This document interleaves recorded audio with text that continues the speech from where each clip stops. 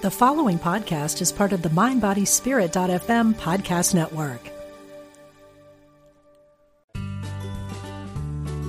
You're listening to Unity Online Radio, the voice of an awakening world.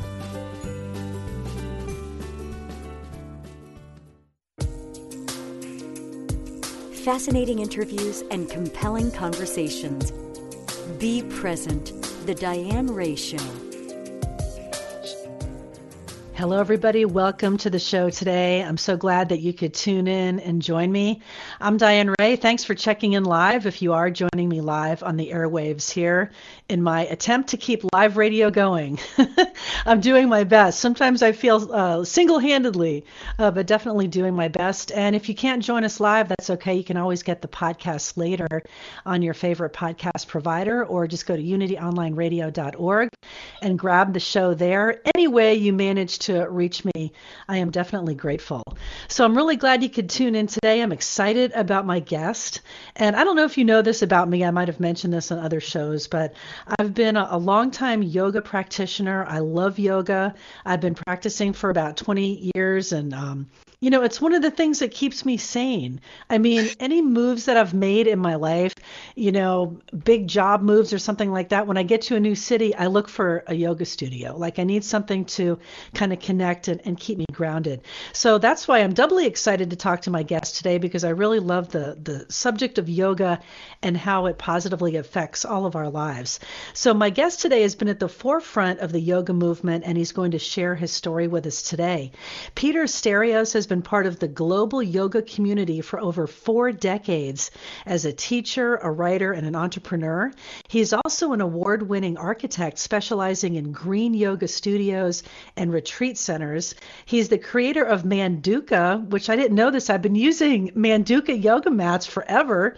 This is great. Manduka is a leading eco-yoga products company based in LA, and I've been spending a lot of time with his first book. It's called Gravity and Grace: How to Awaken Your Subtle Body and the Healing Power of Yoga. And it's available now from Sounds True and Amazon. So I'm really happy to welcome Peter to the show to talk about one of my favorite things. So thanks for joining me, Peter. It's my pleasure, Diane. Well, it's interesting that I came upon your book now because, like I mentioned, I've been practicing for many years and focusing mostly over the past, I'd say maybe 10 years on an Ashtanga practice. And for the past 2 years, I've been moving away from it, and I'm feeling guilty. Like, why am I falling out of love? What's going on? So reading your book has really kind of ignited my love for yoga again and wanting to establish a regular yoga practice. And it was interesting to read about your trajectory and your journey with yoga. And I really want to embrace it again. Like, I want you to, help me really fall back in love again with yoga, because I really think that this is a system that can be practiced for your whole life. And I'm excited to hear about your journey. How did you come to the practice? You share your story in the book, but I'd love for you to tell the listeners how you came to yoga. I love the introduction that you just gave, and I think this is the first interview I've had in a while that I'm talking to someone who does yoga. So this is fantastic. I would have been the least likely candidate you would have guessed when I was, 19 years old, to walk into a yoga class. And the experience was actually, it was a mystery to me that I literally walked by this slightly ajar door. And for some reason, I stopped. I was late to class to go to school, university, and poked my head in this door, and here's this room full of, I think it was all women, doing something that I had no context for, like, what in the early 70s, what is this? What are you guys doing in here? And the teacher, and everyone stopped, like, why is this man standing at the doorway? And she said, can I help you? And I said, what is this? And she said, it's yoga. And I said, what's that? And she immediately kind of put me on the spot. She said, well, it's an exercise. You want to try it? And so there was part of me that just wanted to turn around and run, but I could see this look that everyone was giving me, like it was a welcoming place. And there was something before I knew what I was saying coming out of my mouth saying, yeah, sure. When's the next class? And so I went back the week later, and here, the athlete in me was like, excited about the physical challenge of it. And then there was something on maybe, let's say, an intuitive level that made me realize, hey, there's something more here than just physical yoga. And that took literally years for me to truly understand how what starts out as just this simple, relatively simple practice of moving your body with coordinated breathing. Obviously it helps your cardiovascular systems. It helps just about everything the physical body needs in terms of circulation and breathing and et cetera. But on the kind of what do you call non-physical level, the psychological level of myself, my personality started to change literally. And to me, that was a little surprising at first. And then I started to see how it worked, and that igniting your passion that you were just talking about. As I started to understand yoga more, it was just this continuing, and maybe I was lucky, but this continuing process as I would discover more going into, let's say, some of the deeper practices of meditation, discovering more and more about myself that was kind of kept that passion, that inspiration ignited over, it's 44 years now since that first yoga class. Wow, that's amazing that you've been practicing for so long. And I love in the book that you delve into the something more. And I think that's what kind of hooks us in is the something more. I mean, the physical practice and all that is great, but it's when you experience that yoga high, and that feeling that you get in Shavasana, or just where you've kind of left your body, that really blows you away.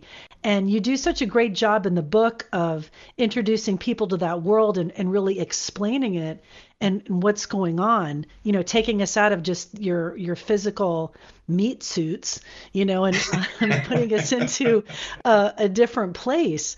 And I love how you introduced that in the book. I'm really liking it. I'm almost done. I'm almost finished with the book. So I urge people to pick it up and check it out. So as you kind of got introduced to the world of yoga, and I like how you didn't say, well, there are all these beautiful women in there and I was the one guy, so I thought my odds were pretty good, which I'm sure maybe some men might think that as they're first getting into a yoga class. Maybe that came later. I don't know. But you also talk about your first teacher and his big influence on you. And I wanted to talk a little bit about that, the awakening that came with your work with Shandor. Yeah, well, that's a big story. I would like to start it just in the context of let's say, today's kind of yoga environment. It's I think in general a hard thing in this current environment in the Western yoga to actually find a master teacher, and one that is trustworthy and one that has kind of aligned the yogic principles with their lives. And when I met Shandor, we didn't have the same kind of environment. The model of yoga teacher-student relationship for thousands of years was always been this guru-based system where the master had the knowledge and the students basically were apprentices learning how to create these shapes, and literally not really so much thinking for themselves because they didn't know enough about yoga to understand what the effects of some of these positions and postures created. So they totally relied on the authority of this external teacher, this guru, to guide them. And in the current environment, that obviously has created some problems with unethical behavior between teacher and student or student and teacher. Sometimes it goes the other way. And so there's this idea at the moment where what my education was with my teacher, you don't really find anymore. And in the book, I call it convenient yoga. The yoga that's been kind of commercialized in the West is what I call convenient yoga, because the students go to classes not so much because of the experience of the teacher, but because of the convenient location of the studio, convenient time for their busy schedule, or, following the teacher on Instagram, impressed with what they see in the photos without really caring too much other than a workout, what else is offered for yoga. And in my situation, after 5 or 6 years of just doing casual yoga, occasionally going to class at university, and then when I graduated a little bit, but yoga was like a cross training, let's say, for playing rugby. It helped me stay flexible and kind of recover from injuries and things like that. It wasn't until I met Shandor that, oh my, it was like one of those light bulb moments. Oh my God, this guy's amazing with what he's talking about. I'd never heard some of the terms he was using, and he was putting it in simple language. It wasn't cloaked in esoteric, mystical language. It was everyday language. And it started to make sense to me. And literally from the first class I went of his, which was a recommendation from a teacher that I was studying with where I was living in New Zealand, from that first weekend, it was like, okay, this is a game changer for me. This is like, it helped me make a decision to stop playing rugby, which was just damaging my physical body, and really embrace yoga more as not just a practice, but a lifestyle. And that relationship lasted for 20 years. And I can't even imagine, you said something in your opening, how that let's say the fruit of yoga, it just makes life easier.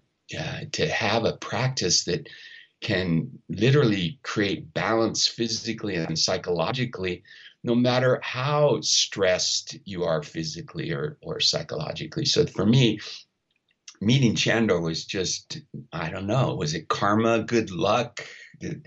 Did my stars line up that day? I don't know, but I'm very grateful. Well, I wanted to mention that because he's kind of woven, throughout the book, so you can tell what an amazing influence that he was on you and your life and the trajectory that, your career went into. And I'm glad that you mentioned, kind of the difference of what's happening today, because I do see a lot of people that are blindly following, random teachers on Instagram, and it seems like Shandor was just such a real teacher and guru in such a classic sense, where it seems like these days anyone can like throw a turban on their head or something and call themselves a master or, a high teacher in different schools when, are they really? I don't know. I mean, it seems like there's a lot of smoke and mirrors sometimes. There is. Yeah, I think that everything about contemporary society right now, there's a risk of smoke and mirrors. And the bigger conversation is how do we find what I call self-evident truth? Like, how do we know what we're being taught or told, or what we watch on TV even or online? How do we know what we're seeing, hearing, or learning is true? And so we've in a way lost that filter for ourselves.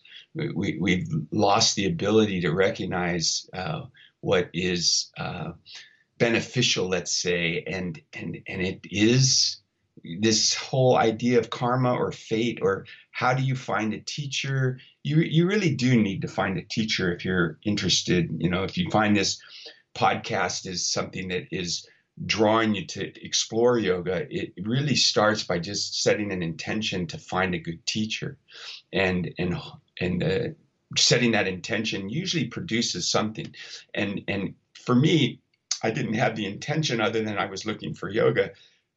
and I found it, and it as the book describes, there was just these unbelievable string of coincidences that got me into my first class with Shandor. So how it wasn't something that I made happen. It just kind of happened. And that's how yoga's always been. It does seem like whatever teacher you initially find, there's a lesson there for you. And I won't spoil the story in the book, but my teacher, he was a pretty controversial guy even back in the 70s, and he still is to a point. But I got to see the full picture because I had a closer relationship with him. I actually became his tour manager for North America and Central America. So I traveled a lot with him, and I saw the backstory a lot. And for me, that was bringing him back down to the human level. Like, yes, these gurus have an elevated experience and knowledge of a practice that is centuries, thousands of years old.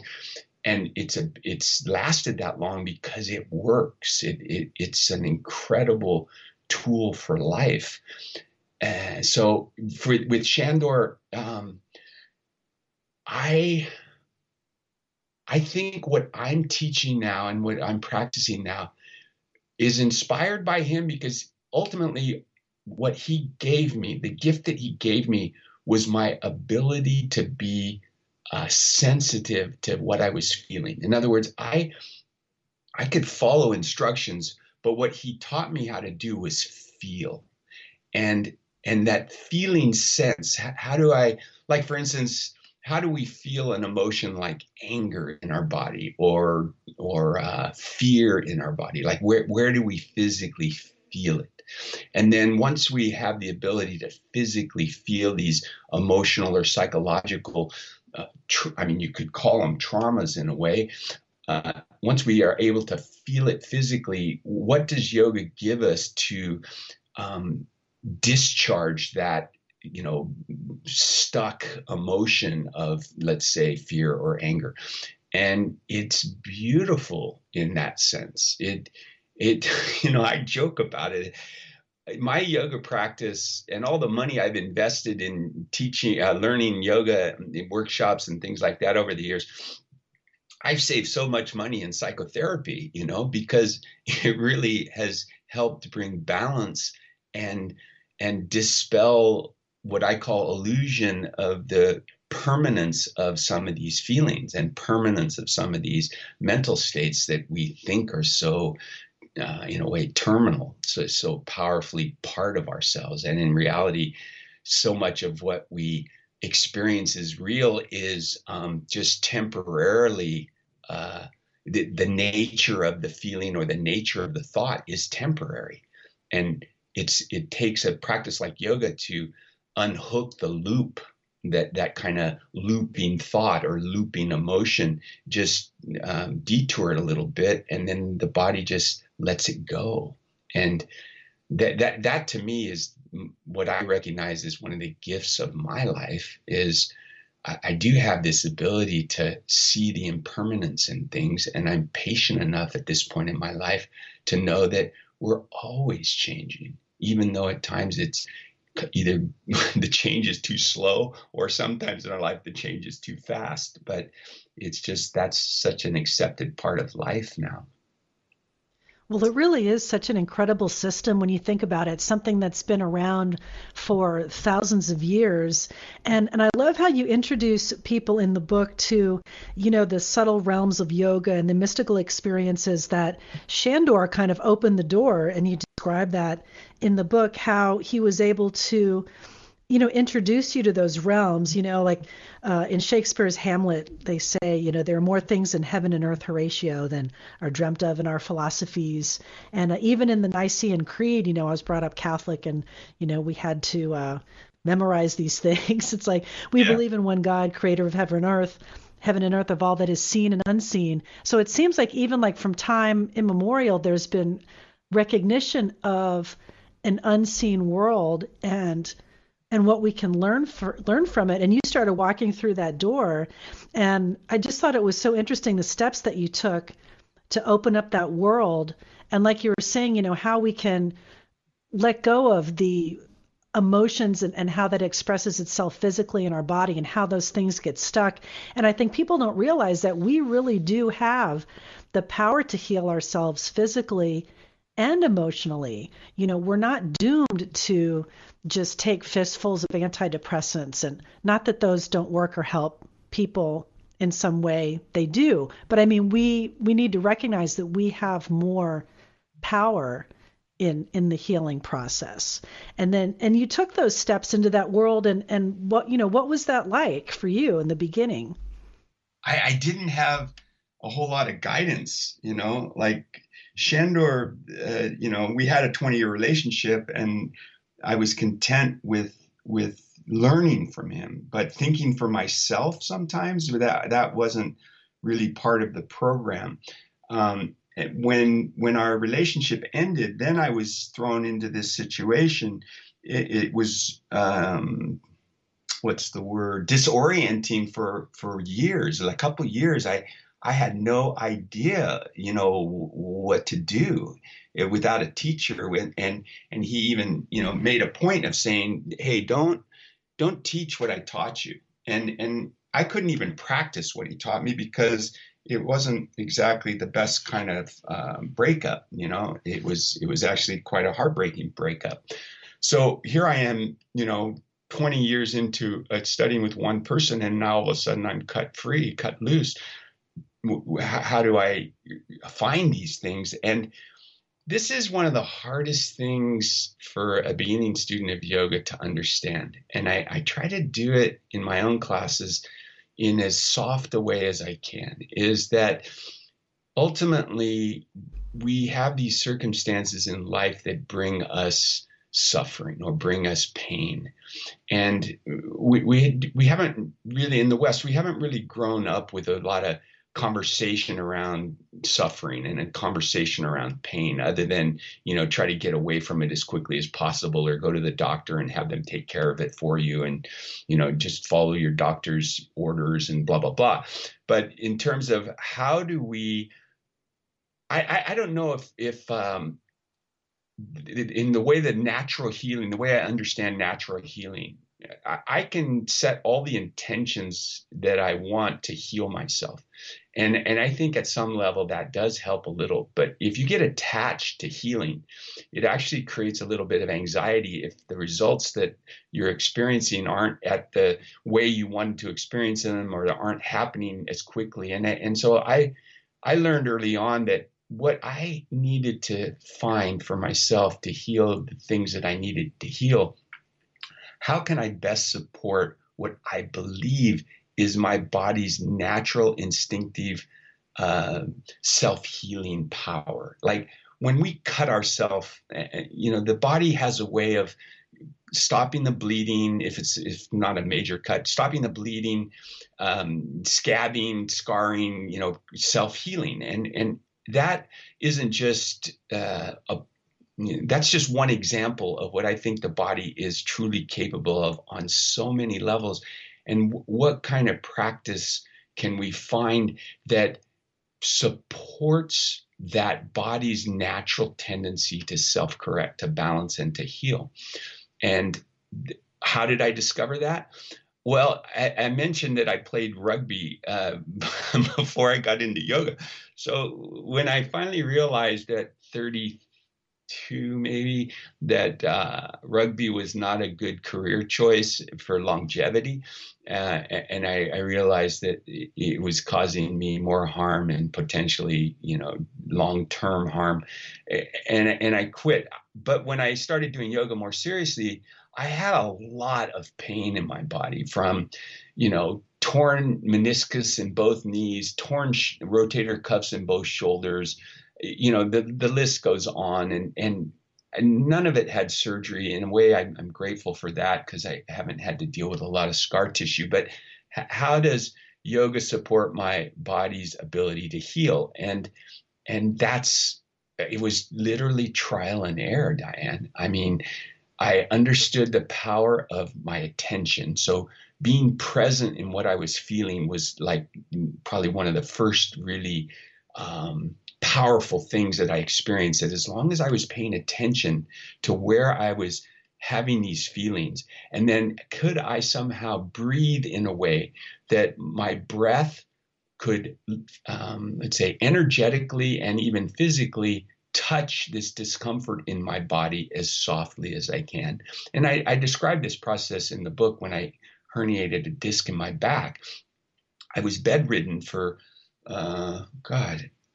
about 3 weeks. And then I was kind of not very functional for about 3 months, but I could at least get up and move around a little bit.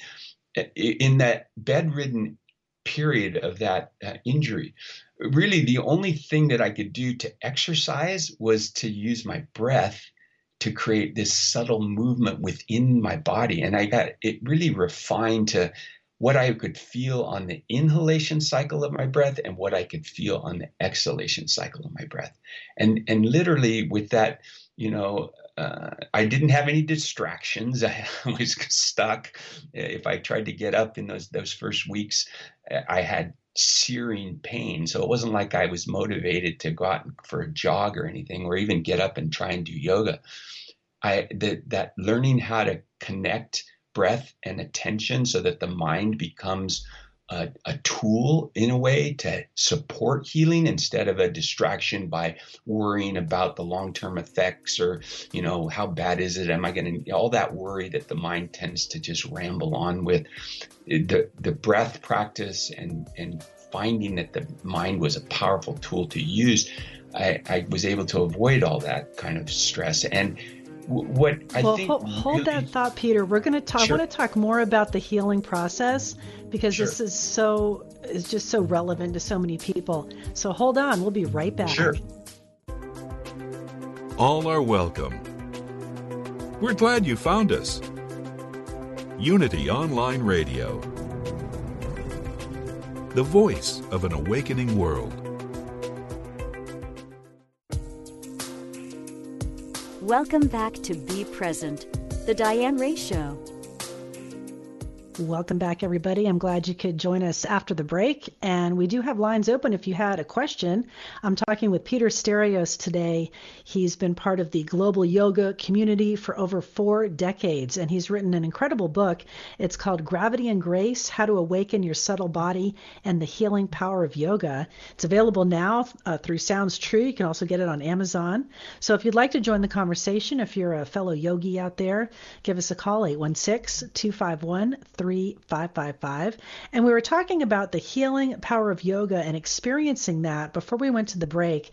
And Peter shares in the book how he was able to recover from a debilitating back injury, which just sounded so horrible. And I can relate to that pain because I've experienced similar back pain like that, and really haven't felt anything, like that unless you've experienced it. And I know so many people that have dealt with back issues. I know there's a lot of people out there that can relate to that. But the good news is that you can heal. And I was asking Peter during the break, people, if we could bottle something like that and sell it, people would just go nuts. You'd be a billionaire. But really, it's convincing people that, the quick fix is not always the best way to go with surgery or something like that, and that your body does want to heal. And you describe in detail how you were able to do it. And would that be a good time to introduce the subtle body and what that is in the healing process? Because I want people to really understand what that is. Yeah, of course. So when you look at let's say the anatomy of an injury, as an example, we have some kind of traumatic event, physical event, like a car accident or, a skiing accident or something. And we have this, rupture or torn muscle or whatever it is. And the body has its own ability on the physical level. It tends to contract around the instability of a joint, let's say, or a tear in a muscle. And it as that contraction, creates an environment that allows the body to begin the healing process. When that phase of contraction has served its purpose, we don't understand it well enough to not understand that it's not a permanent condition, and that the body heals through movement. And how do we create movement after we've had an injury? Well, not like you used to. I will say that for sure. That no matter how expert you are, like here I was, I'd practiced, when I hurt my back, I'd been doing yoga almost 20 years. I couldn't do anything that I used to take a little bit of pride in doing. And I literally was back to the drawing board, back to square one.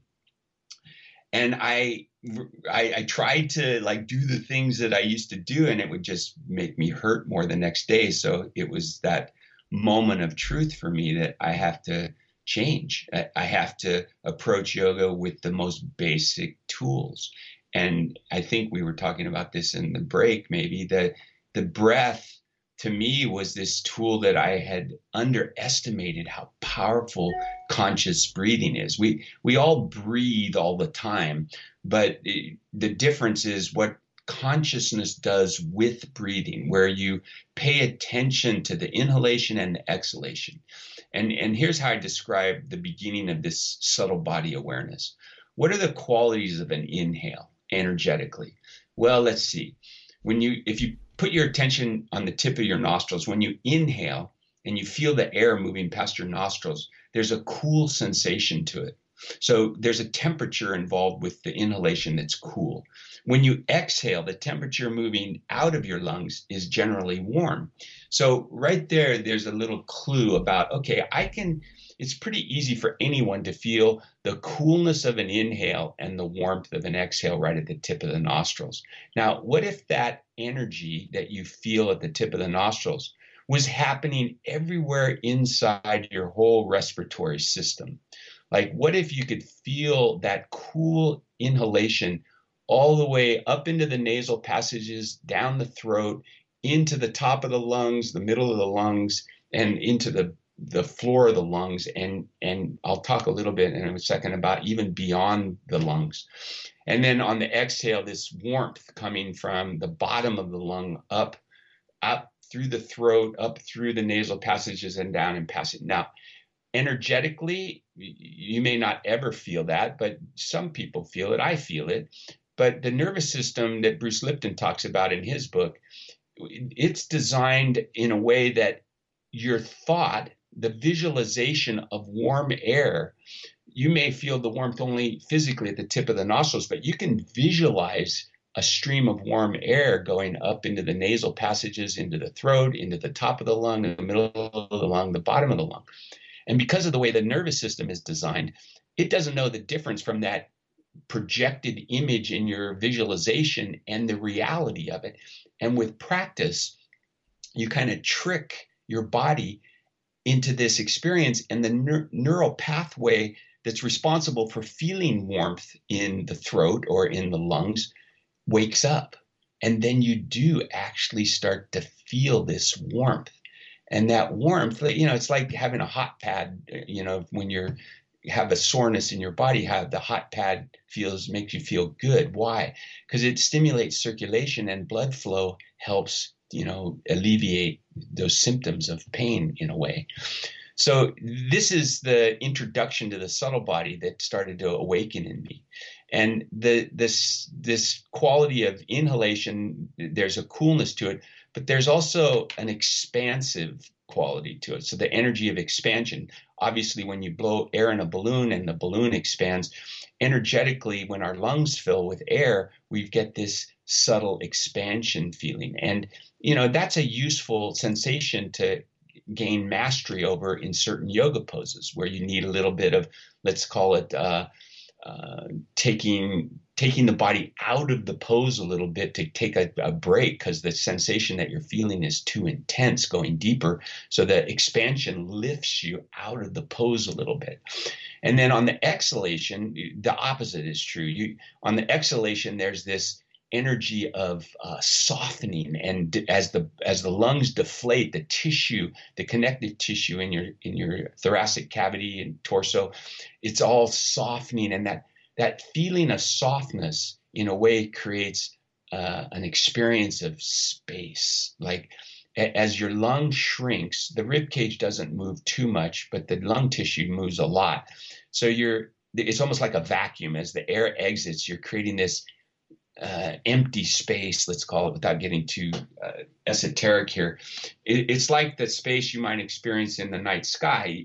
It's vast, and you can have a sense of that vastness, experience it on each exhale. And where this really came home for me was in my back injury.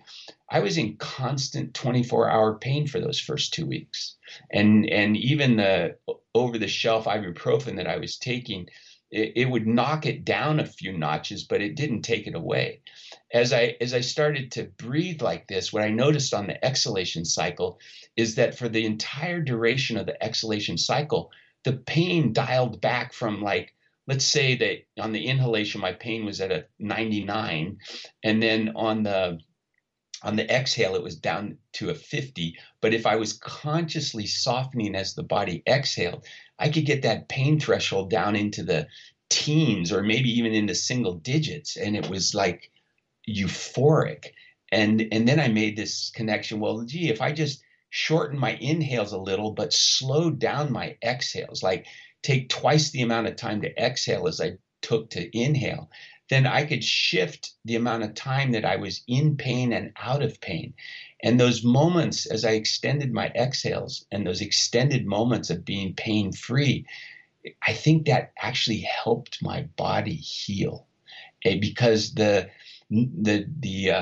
biochemistry of anxiety, when I'm out of pain, the chemistry of my body would change. There would be the cortisol response in an anxious body would drop away, and these pleasure dopamine kind of chemicals in the body, when I'm feeling that bliss of being out of pain, even if it's just for 10, 15 seconds, was just positive chemistry pumping through my systems. And I over 3 months, that first 3-month period of my back injury, when I realized what I was doing, and this is way before I read Bruce Lipton's book, this was powerful for me in that moment. I just feel like I was a discoverer, like I'd never heard about this before. I wasn't even sure if it was all in my mind or not.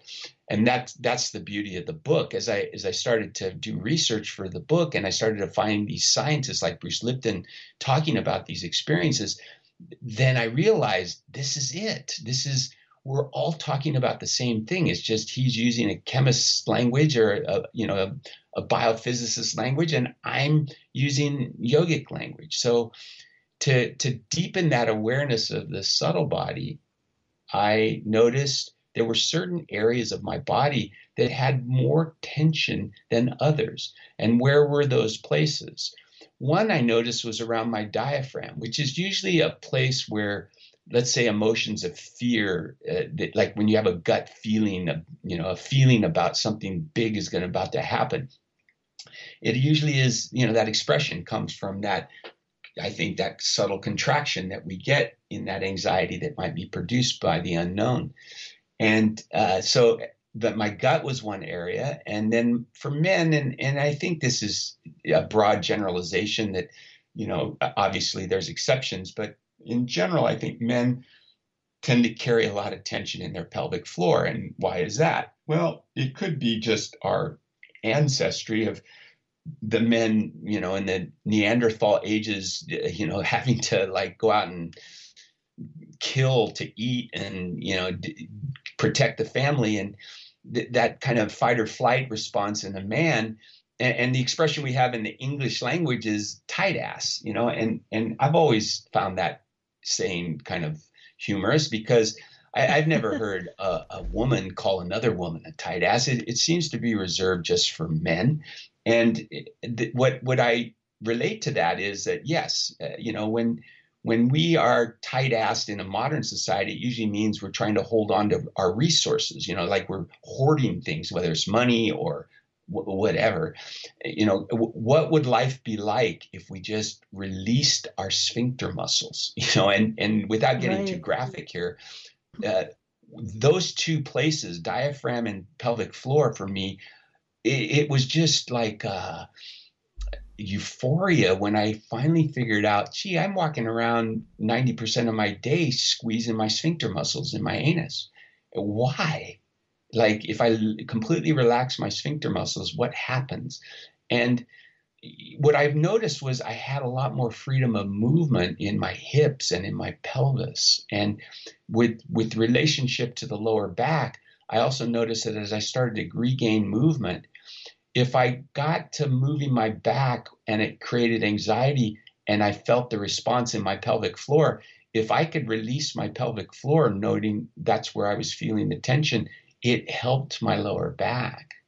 And these things didn't come overnight either. This was weeks and weeks of looking at my breathing and looking at my reactions and then starting to identify. And so I identified these, I think, 4 or 5 areas in my body where I was aware, if I took my attention out of the busyness of my life and just was still for a moment and scanned my body, I was holding tension around my heart, my belly, diaphragm, my pelvic floor, my throat a little bit, and then my forehead and kind of that space between the eyebrows, worrying about this and that and whatever. Well, it turns out that when you start to study the subtle body in yoga, the yogis had names for these places and they called them chakras. And, I've never been big on, these kinds of practices to open the chakras. But what I was discovering is by releasing subconscious tension that I was subconsciously holding in these areas because of some physical or psychological trauma, once I was aware that I was holding it and letting it go, I was starting to feel things move. And now all of a sudden, when I would read about chakras and hear what the authors are describing as movement, I was experiencing those movements. And that description of, on the exhalation cycle as the air leaves the lungs and the void that creates in our bodies, that spaciousness that it creates, there's movement in that space. You can feel it. It's 3-dimensional. It's not a linear kind of motion. It's like the Big Bang in reverse, it kind of is going in, and the inhalation, it comes back out a little bit. And these were visceral experiences I was having without any visualization or anything. And this is what the book, in my opinion, is really helpful for. It gives people that may be a little averse to some of the esoteric language that you might find in a typical yoga book about the chakras. And it presents it in kind of everyday experiences of tension and stress in the body and how to diffuse it, and then open to the possibility that something else happens once you diffuse that stress. And the title of the book, Gravity and Grace, that grace element is this idea that there is something beyond the physical. Any kind of religious person understands this, that we honor something that's much bigger than our individual personality, our individual intellect. And there seems to be some order in life and intelligence in life that is guiding us. And the practice of yoga helps us wake up to that guidance. Absolutely. And it definitely has helped me over the years to get in touch with those places. And I thought it was interesting when you were explaining the breathing exercises and what you learned healing from your back injury, because it made me realize as I was reading the book, like, well, what am I holding on to? And then I thought, well, I'm always, holding into your stomach, and you have it pounded into your head, watch your core and right. The locks, the bandhas. So I'm like, well, why am I still holding on to that, while I'm sitting here working or something like that? So it is interesting how the realization comes to you, well, what am I gripping and holding on to so tightly, and why am I doing this? And you share some great principles in the book that I hope people explore, because I was trying one of them this morning where I was laying in child's pose and doing the back breathing exercises. And I always loved that visualization in class, because I would imagine like a luminescent green or yellow, like color spreading across my back as I was breathing that way. And I would use those visualizations. And it feels really good to do that. So I suggest people people check that out and try it in the book, but you really give some great explanations of that and just how important the breath is, and we don't realize it. When we're holding our breath and why we're gripping on and holding on so tightly. So it is really fascinating when you start thinking about it. And also what was interesting too that came up when I was reading the book was the effects of what we hold in our body. You mentioned it a little bit earlier about, the cell memory that we're actually still holding on to fears and anxieties and reactions that we had maybe thousands of years ago, that we can actually let go of those. We don't need them anymore, right? There are no saber-toothed tigers. Exactly. That we know of. Yeah, it's a process that, obviously when we talk about Bruce Lipton does such a great service to humanity when he describes this. We grow up thinking that our ancestry has given us this composition of DNA and genes that kind of is a life sentence, that we're kind of locked in. Let's say my mom had heart disease or cancer, and then I'm going to have that. I have that same gene, so I'm probably going to get cancer, blah, blah, blah. Well, Bruce Lipton's work kind of describes so well that what science is finding is that the gene expression is more determinant by environment than by ancestry. And so how do we take that idea and embody it in a yoga practice in a way? Like, how do we say, okay, let's say I have some condition that I want to use yoga to create a different scenario. And for me, that idea of what you were describing just a moment ago about breathing into the back and it feels so good. What do you experience when that idea feeling good? So you've created this sensation and it brings pleasure in that moment. What is your psychology in that moment? How can you describe what that feeling feels like? How would I describe it? Yeah, that's a question for you. Like, you have this feeling, it feels good. How would you describe how it feels good? What is the word that comes to mind in that moment of feeling good? Well, I would say, peace, lack of anxiety, presence of mind. Yeah, bliss.